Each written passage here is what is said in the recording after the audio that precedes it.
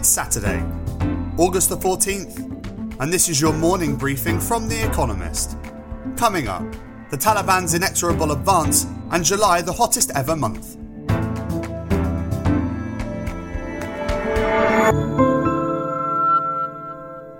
First, the week in brief. The Taliban's reconquering of Afghanistan continued unabated, with Kabul, the capital, now firmly in the militants' sights. Western countries prepared to evacuate embassy staff and other nationals from the city, and there were long queues at the airport as people tried to flee the insurgents' advance. A concerted assault on Kabul may only be weeks away. On Friday, the Taliban captured Kandahar and Herat, Afghanistan's second and third largest cities, adding to a swathe of provincial capitals now under their control.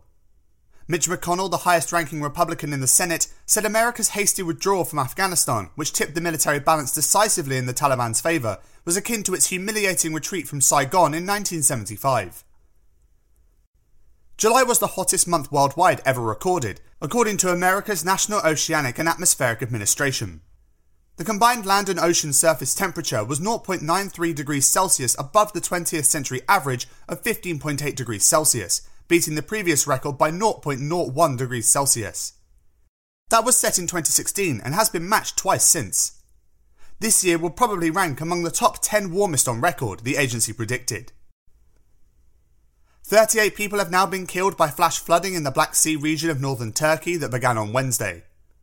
More rain is expected in the area. The disaster is a fresh blow to a country which has only just begun to bring wildfires that had spread across the south under control. A federal judge refused to block the ban on evictions covering most of America. A series of moratoriums have protected renters since early in the pandemic, but the measures lapsed last month. The Centers for Disease Control and Prevention introduced a new ban last week in response to a surge in cases of the Delta variant. But the Supreme Court is unlikely to support the most recent ban unless it has congressional approval. Malaysia's Prime Minister urged opposition MPs to back him ahead of a confidence vote. As an inducement, Muhyiddin Yassin promised them political reforms. The country has been in political crisis since several lawmakers from the biggest party in his ruling coalition resigned on August 3rd. Mr Yassin has been repeatedly pressed to prove that he can command a parliamentary majority, or else resign. Smokes from wildfires last year may have led to higher numbers of COVID-19 cases and deaths in the American West, researchers at Harvard University found. Wildfire smoke contains a lot of tiny, dangerous pollutants known as PM 2.5. Exposure to such particulates, specifically from fires, can lower a person's immune response and increase respiratory problems. Virgin Galactic shares fell after Richard Branson, the company's founder, sold $300 million worth of stock. A month ago, Mr. Branson flew on Virgin Galactic's first manned flight to space. He beat Jeff Bezos, Amazon's founder, by a few days, though Mr. Bezos' Blue Origin craft blasted him further from the planet. Mr. Branson's remaining stake in Virgin Galactic is worth $1.2 billion. And word of the week. Koreaboo, noun. A non-Korean who is obsessed with Korean pop culture.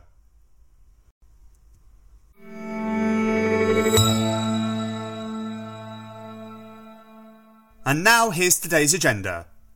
Light and bubbly. The story of champagne. It is sipped at film premieres, guzzled at weddings, and sprayed at finish lines. Famous devotees include Winston Churchill, who quaffed thousands of bottles of Pol Roger, and Marilyn Monroe, who said she liked to, quote, wake up each morning to a glass of Piper Heidsieck. As if not already enough of a symbol of conspicuous consumption, in 2013, bottles decorated with 19-carat diamonds were released, priced at a mere £1.2 million, $1.8 million. A new documentary, Sparkling, explains how champagne became the luxury beverage of choice and assesses the industry today. The Comité Interprofessionnel du Vin de Champagne, a trade organisation, stipulates that it must be produced in the French region after which it is named. But two legendary champagne houses might burst its bubble. Increasingly unpredictable weather has led Taittinger and Pommery to buy vineyards in England. At a blind tasting in 2016, Parisian restaurateurs preferred English sparkling wine over the traditional stuff. Mon Dieu.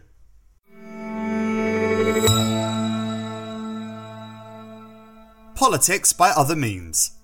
Bollywood and war films. India's Independence Day on Sunday will be a jingoistic affair. Though the pandemic means there will be less literal flag waving than usual, patriots can embrace this year's theme of Nation First, Always First through new films designed to martial spirits. Sher, about a hero of the Kargil War against Pakistan in 1999, codenamed King of Lions, came out on Thursday. The next day, Bhuj, the Pride of India, the tale of an Air Force squadron leader who recruited 300 village women to rebuild an airstrip during the Indo-Pakistani War of 1971, was released. Ekis and Sam Bahadur, both set during that war, follow next month.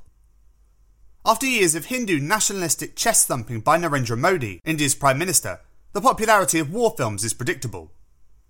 Nor is it surprising that Pakistan, and by proxy Islam, is often the enemy. But beyond the hagiographies of valiant men, Bollywood also makes films about war's dark side, and one on women in the Air Force is in the works.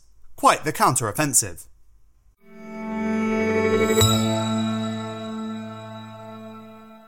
A Mammoth Journey. Trailing an Ice Age Giant. Mammoth tusks, like tree rings, grew in layers throughout their lives. Analysis of a 17,000-year-old specimen in Science, a journal, exploits that property to tell the epic story of one male mammoth. Researchers charted his week-by-week movements by matching traces found in the tusk against an isotopic map of his native Alaska. He spent his juvenile years migrating with his herd, but aged 15 was expelled. He then set off to roam alone, a behavioural pattern still seen in elephants. Over the next decade, he wandered far and wide, covering almost enough ground during his 28-year lifespan to circle the Earth twice. But he spent his final 18 months in a small area above the Arctic Circle, where one lean winter he perished of hunger. Telling other mammoths' life stories would require splitting open more precious tusks. But with such treasures locked inside, the temptation may prove irresistible.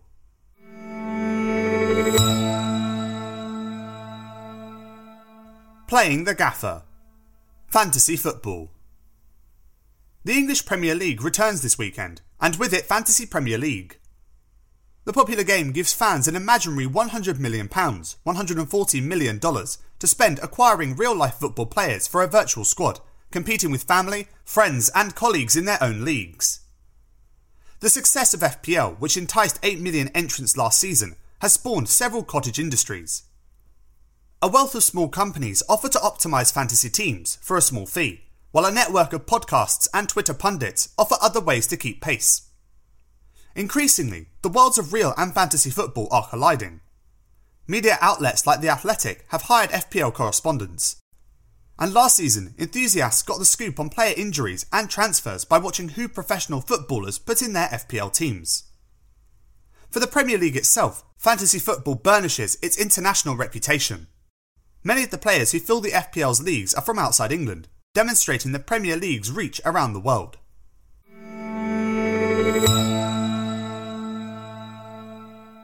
Saturday Profile. Yvonne Aki-Sawyer.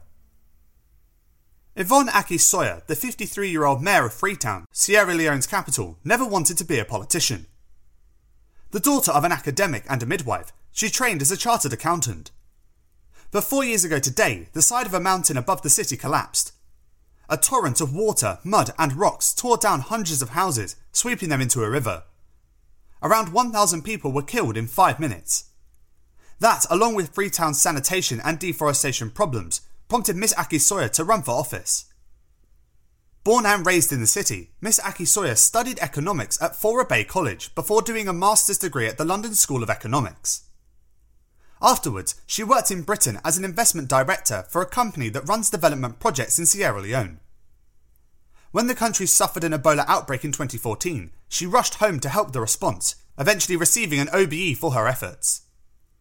On returning, she was shocked by the rapid deforestation in and around Freetown and the city's terrible sanitation. Miss Aki-Sawyer spent 2016 and 2017 working with the government on a post-Ebola recovery project, under which she helped to launch Operation Clean Freetown. She installed the city's first ever sewage treatment plant and launched a scheme to plant 1 million trees in 2 years. Many of them are now sprouting on the city's once balding hills. Since being elected mayor in 2018, it has not always been plain sailing. Shortly after taking office, a stranger attacked Miss Aki-Sawyer with a plank. Her party is in the opposition at the national level, which can lead to deadlock. And attempts to push reforms are often met with resistance in Sierra Leone. Miss Aki-Sawyer's star is rising. This autumn, she will attend COP26, the UN Climate Summit in Glasgow, where she will emphasise that while richer countries might have higher emission rates, poorer ones are the first to be hit by climate change. There are few better suited to convey such a crucial message.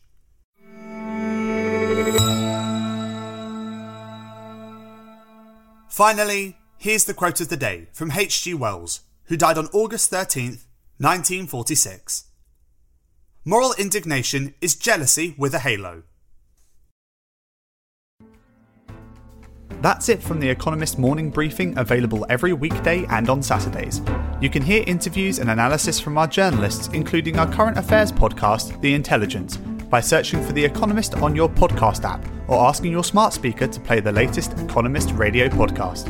And as a subscriber, you have access to each week's full edition in audio. Just download the Economist app on your mobile device to start listening.